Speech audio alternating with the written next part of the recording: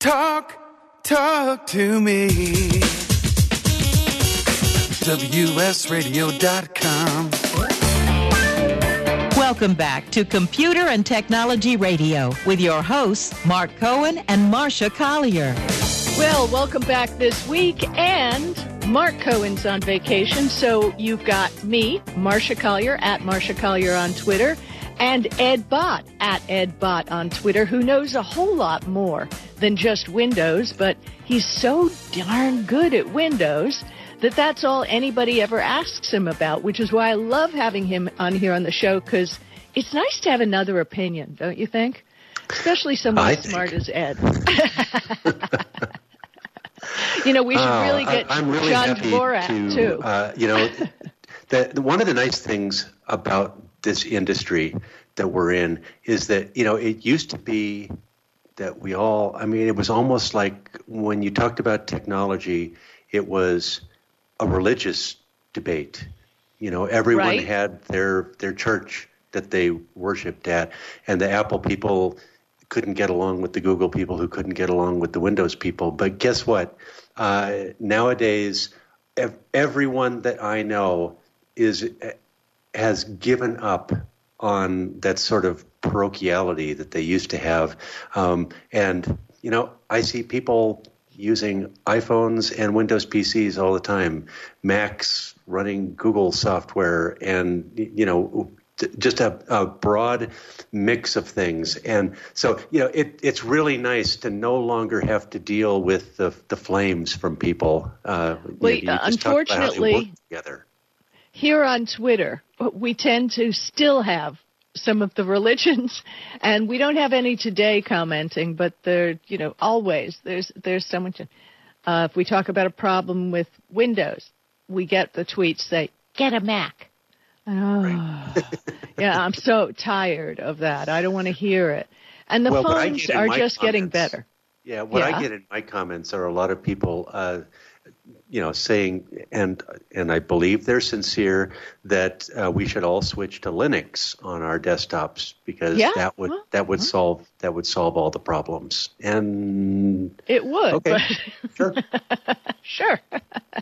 Okay. But before we get into Windows, I wanted to ask you, what do you think of the right to repair? Because this happens to be something I've been banging a drum on for several years.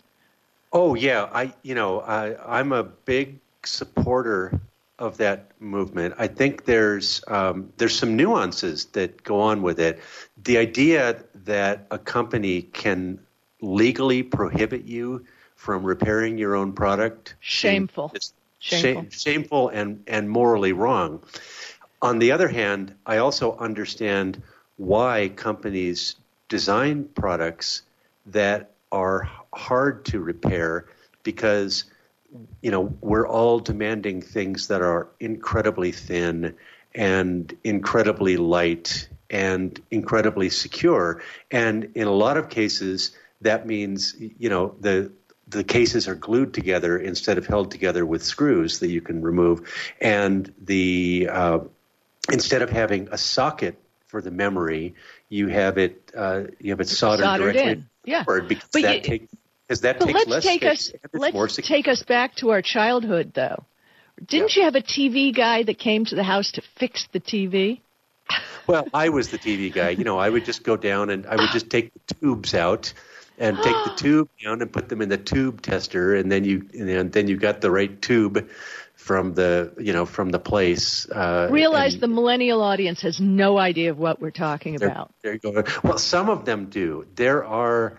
I know the same group of young people who are really excited about like vinyl technology are in many cases have those turntables plugged into old tube-based amps because they give you that warm that great sound. That great sound. So there's I think among the real cognoscenti of any age.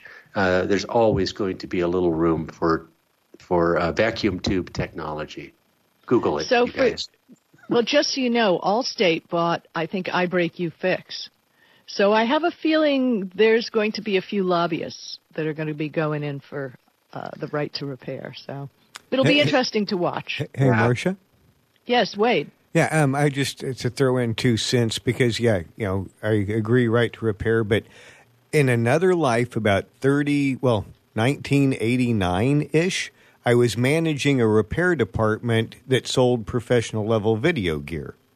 And we were running into the problem then where it was still, say, circuit soldered on a board, but because everybody wanted the camera and recorder smaller, they would have to wafer the boards, and you just couldn't get to the deal. But if you went back to big enough to fix, then it was too big and bulky, and they didn't want to buy it, right? Yeah, that's true, right. So as just the boards got wafered, and then once you take all that circuitry, as Ed knows, and burn it onto a CPU or some kind of IC, how, other than toss, replace, how do you fix something like that? But you see, I say you have the right to be able to buy it and toss, replace, which is not always the case. You should be able to change out at whatever level it's possible. Right, exactly. It comes to a point where some things you can't fix, but I've changed batteries in tablets and fixed phones, and I love doing technology surgery. So, yeah, it's a thing. Ed, do you remember the days when you used to go into your computer and fix stuff, don't you? Oh, sure. Absolutely. Now, I wasn't a soldering iron, aficionado like some people are. Well, I went that far. That far. And back when motherboards had a lot of discrete components on them, like Wade was saying, you might be able to replace, there's a resistor here. I can just replace this resistor. I can replace this capacitor. But, integration means that's not as possible as it used to be. The other issue that comes up with the right to repair stuff is, I don't know if you remember, but Apple had an issue with their iPhones where if third parties would replace the screen or the home button, then all of a sudden the fingerprint the fingerprint ID would no longer work, and that was because they had, for security reasons, they had locked the fingerprint button to the motherboard specifically so that a thief couldn't steal your phone, pull the home button off of it, and replace it with a thing that could generate a fake fingerprint on it. I mean, that was a security thing. Yeah, I understand. But in Marcia world, Marcia thinks that the guys who are out there stealing phones off the bar to resell are not going to be the same guys who are in there with picking the phone apart to change these parts. Well, the reality is it comes back to the right to repair also comes with a right to be disappointed by the results of a third-party repair. Exactly. But for a company to assert, I mean, I think there was. I'm not going to mention a name because I'm not sure that I have the name right. But there was a maker of like heavy equipment, earth-moving equipment that John Deere. Also, that had exercised its right to repair. It said no, you can't do any repairs on this except through us, and that's the same deal. If you do it, you void the warranty.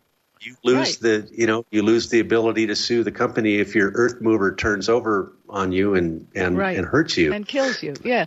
But the point is, once it's out of warranty, what the heck? If there's a guy who can fix it, what the heck? Speaking of fixing, we have to get to the topic at hand. Let's do that. And that is, there are some of us who have not upgraded to Windows 10 on all our devices. Who can upgrade to Windows 10, and how can we still get it free? Well, that's one of the most. I wrote an article. I'll be tweeting that on Twitter, so go ahead and talk. Yeah, I wrote an article in mid-2016. It was right after when Microsoft launched Windows 10 in June or July of 2015. They said 1 year 1-year free upgrades. Hurry, everyone. And they used some very aggressive sales tactics with it. And they had, hundreds of millions of people who took advantage of that offer. But at the end of the year, they said, okay, the offer is over. Well, guess what? The offer may have ended, but you can still do the upgrade for free. If you're a consumer, I definitely would not recommend that you do this at your business where where you can potentially be audited for your compliance with license agreements and such. But an individual consumer, if you go to Microsoft's Windows 10 download site, download the setup files, you can upgrade your PC that's currently running Windows 7 or Windows 8 or Windows 8.1. And when you're done with that upgrade, as readers continue to tell me every single day, I get email from people who tell me, yep, it's still working. So you can still get a free Windows 10 upgrade. And this is a good year to do it because especially if you've been saying, I'm going to stick with Windows 7 till the bitter end, well, the bitter end is going to be about 10 months from now. Yipes. Well, I have, and computers that run Windows 8.1, can they easily upgrade to Windows 10? Yes. If the computer was originally designed for Windows 8.1, it should be a pretty good candidate for a Windows 10 upgrade. In fact, it will probably run better running Windows 10 than it did with Windows 8.1. Where you're likely to get into problem, the older the computer gets, the more likely you are to run into issues with the upgrade. And that's especially true for any PC that was designed, not sold, but designed before 2012 when Windows 8 came out. If it was originally designed for Windows 7, there's a non-trivial chance that you're going to have some hardware component in there that could struggle with Windows 10. But most of the people, I think, who are running Windows 7 today are doing it on relatively modern hardware. They just didn't want to upgrade. They were perfectly comfortable with Windows 7, still did everything they needed it to do. And so, if it's hardware that's newer than about 2012, you should have a pretty good upgrade experience. That's good to know. And when I get back from the Huawei launch, I will do this, Ed. But don't be surprised if you get a text message. Oh, it wouldn't be the first. Now, another question. We've read a lot, or at least I have, about Windows updates coming out, and they bork something in the system. And Windows has made it so the home user cannot regulate, because I've always been one who said, let everybody else run the update for a few weeks and let me see how it goes. So are they making any progress on this, or is it just hard luck for home users? Well, we won't know for a couple more weeks, but the rumor, and I think it's true, the rumor is that beginning with the new version of Windows 10 that's in the very, very, very final testing stages right now and will be released to the public in April of 2019, that version will include the ability for people running Windows 10 Home Edition to pause updates for up to 35 days. Now, do you recommend this? Well, yeah, that's a really good question. The whole notion of pausing updates is separate from the notion of deferring updates, and that's not just a semantic distinction. If you're running Windows 10 Pro or Enterprise or Education editions, the ones that are designed for people who have IT departments, those actually have things in the interface where you can say, I want to defer the so-called feature updates, the big every 6 months upgrades. Right. You say you can defer those for up to a year. And you can delay the monthly cumulative updates, the Patch Tuesday security and reliability updates. You can defer those by up to 30 days. And the reason that you do those things on a business PC is so that you can test them first before you have hundreds or thousands of employees all trying to install an update and discovering that it has an incompatibility with an important piece of software that you have. Now, the thing about pausing updates, the point of that is not to give you time to test it. The point of pausing updates is so that you're not interrupted by an update at an inconvenient time. So which always happens, right? Can I right. reboot your computer now? Can I reboot your No, I'm working, darn it. Right. So you're going to get on a plane and go to Paris, right? About the last thing you want to do is, as you're getting ready to go, right. you're just getting ready, and it says, please be patient. This update will complete in about an hour, and I don't have an hour, and so you don't want to do that. So that's when you pause updates. You pause updates because you want to do them at a time that's convenient for you, not at a time that's convenient for your Windows PC. So if you hit the pause button, you also need to be thinking about, okay, I'm pausing, but now I need to, mentally and in my calendar set aside the time when I'm actually going to sit down and do this. Because if you're just kicking the can down the road, guess what? In 35 days, you're going to be surprised, and it's right. probably not going right. to be a convenient time for you.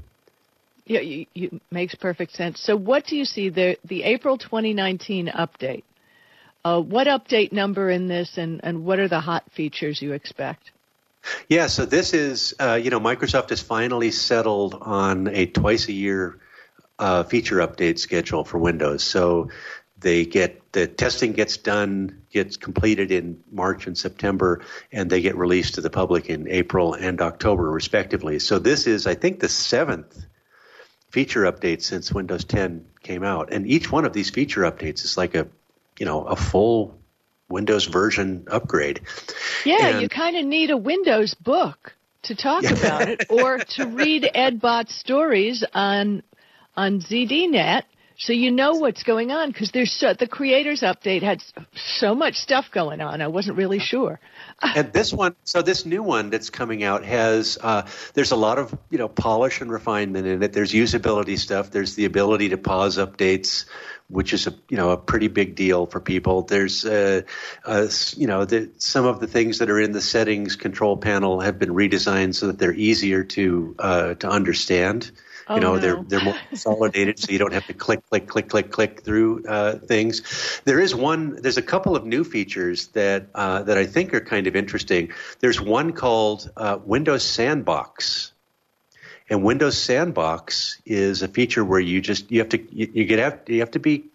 to dig down in and turn this feature on. It's not enabled by default, but what it does is when you run Windows Sandbox, it pops up the equivalent of another Windows PC right on your desktop. That's cool.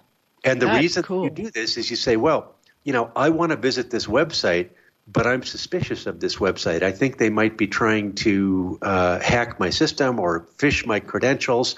So you do it in the Windows Sandbox, and you see what happens. And it's completely isolated from your PC. It can't touch your storage devices. It can't touch anything about where you're signed in. Can't get to your user credentials or anything. And then when you're done, you can try out a program in there, visit a suspicious website. When you're done, you close it, and it just wipes out every trace of what you just did. And when you open the Sandbox back up, it's been raked clean again. That's amazing. And home users won't have that, but home users probably don't really need it. Right. There are indeed some reasons why you can pay for that pro upgrade is worth paying for if you're serious about using a computer, especially for business. Well, and also now when you sign into Windows, for those of us who've been with Windows a very long time, I have a code that I put in sometimes. I have a password that I put in sometimes. It's getting a little confusing. Are they introducing something new? There's the phone number? There's just the beginnings of this, but yes, you can set up a Windows account now using just your phone number, and the long-term idea is that instead of having to remember a complicated password, you'll just get a prompt on the phone that's attached to that number. So you sign into your Windows PC with your phone number. You say, sign me in. It pops up a little message on your phone that says, is it okay to sign you in? You tap yes, and you're in. And you didn't have to remember a password. You didn't have to go through any of that rigmarole. So yeah, that's available. There's also if you know the Cortana. I was going to ask you anything about Cortana because I don't like talking to her. Well, then you're in luck, because what Microsoft is doing in the new version that's coming out in the next few weeks is it's separating the Cortana feature from the Windows search box. The Windows search box is a way, if you're looking for files, you're looking for settings, looking for a program, you just, you type the thing you're looking for in there and it pops up. Mac users know that is, that's the Spotlight feature. This is the same thing. Well, Microsoft is separating the Cortana stuff out. So Cortana will be on its own icon, and if you don't, and it'll be almost exclusively for the, talking to your computer and getting answers back in detailed answers in response to the questions that you ask. And if you don't like that, you can turn Cortana off, but keep Windows Search. And so that was a thing. A lot of people had the same feeling that you did, that I want Windows Search, I don't need Cortana, and so now you can turn Cortana off because they're separated. Well, on a side note, we have so many devices that we're supposed to talk to. I quit talking to Cortana, and to be honest with you, Alexa's going down the tubes here too. I have a mute thing on top of my Echo, and pretty much the only thing I talk to anymore is Google Assistant, which I find very handy. So yeah, I mean, even Siri, Siri is the other one and I find it amusing that every once in a while from my iPhone here, Siri will think that I asked her a question, right? And you'll just be in the middle of having a nice, polite conversation with somebody, and all of a sudden, Siri will say, "I'm sorry, I didn't get that. Can you ask the question again?" And if I say, "Hello, Google," 10 devices, I've got everything shut off here at my desk, but 10 devices will answer me, asking me what they can do too. So, yeah, but that's kind of fun, and I don't mind it. Now, I wanted to ask you, what is Windows Hello? I see they're improving it, but I didn't know what it was in the first place. Okay, if you have a high-end modern PC, anything from the Microsoft Surface line is a good example of this. Once you've signed in for the first time with your username and password, you have the option to set up Windows Hello. And depending on the type of hardware that PC is equipped with, it can do biometric authentication of you. Right, okay. I have several Surface PCs here, and all I have to do is start them up, and the little camera looks at me and signs me in immediately. On this Dell laptop that I use on my desktop most of the time, it has a fingerprint reader, so whenever I need to sign in, I just tap the fingerprint reader and it signs me in. Now, the interesting thing about Windows Hello is that it also it can work with third-party websites, and it can work with the App Store and with your email sign-ins, for example, so that if you are going somewhere where you're going to spend some money using your Microsoft account, you can use Windows. Oh my goodness, Ed, we hear the music. That means the show's over. I just want to say go to Amazon, and Ed, we We'll give one away another time, but Ed has a great new Windows book out. Ed, thank you for being with us. It's been a pleasure. I'm real sorry. I was so interested in listening to you. This is Marcia Collier on WS Radio. We're the worldwide leader in Internet talk. You've been listening Bye-bye. to Computer and Technology Radio with your hosts Mark Cohen and Marcia Collier. Produced by Brain Food Radio Syndication. Global food for thought. Tired of presentations with no impact, no inspiration, and no traction? Do dull speakers have you and your team disengaged and distracted by smartphones? Christopher McAuliffe brings energy, insights, and 2 decades of experience, delivered with punch, humor, and heart. Your team will leave energized, uplifted, and with a sense of purpose. Visit ChristopherMcAuliffe.com to bring some heat to your next speaking engagement. McAuliffe.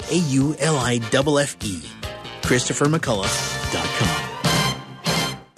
Hi, Scale listener. This is David Finkel, co-host with Jeff Hoffman of Scale Your Business Radio. I wanted to let you know that our newest book, Scale, was just released and encourage you to get your copy. The book will give you 7 proven principles to grow your business and get your life back. It's for every entrepreneur who ever wondered if they really own their business or if their business owns them. It'll help you to work less by getting your business to produce more. Get your copy online or at your local bookseller. For more information, go to scaleyourbusinesstoolkit.com.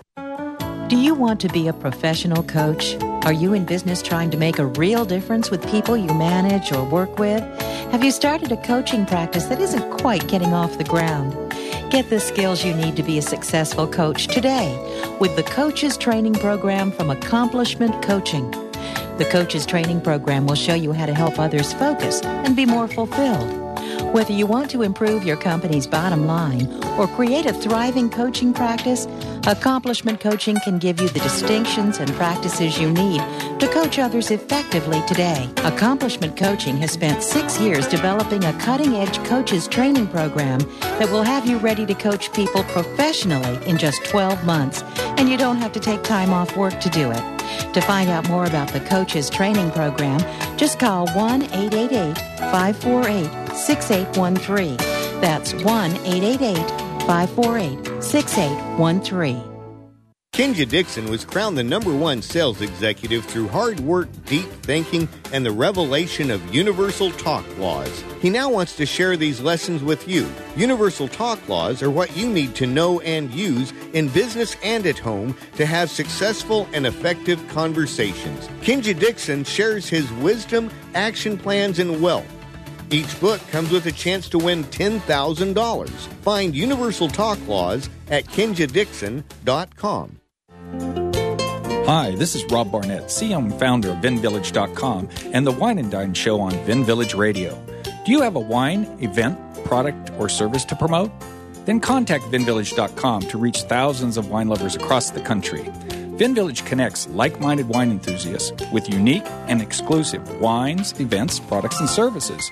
To learn more, contact us on VinVillage.com. VinVillage is where wine lovers connect.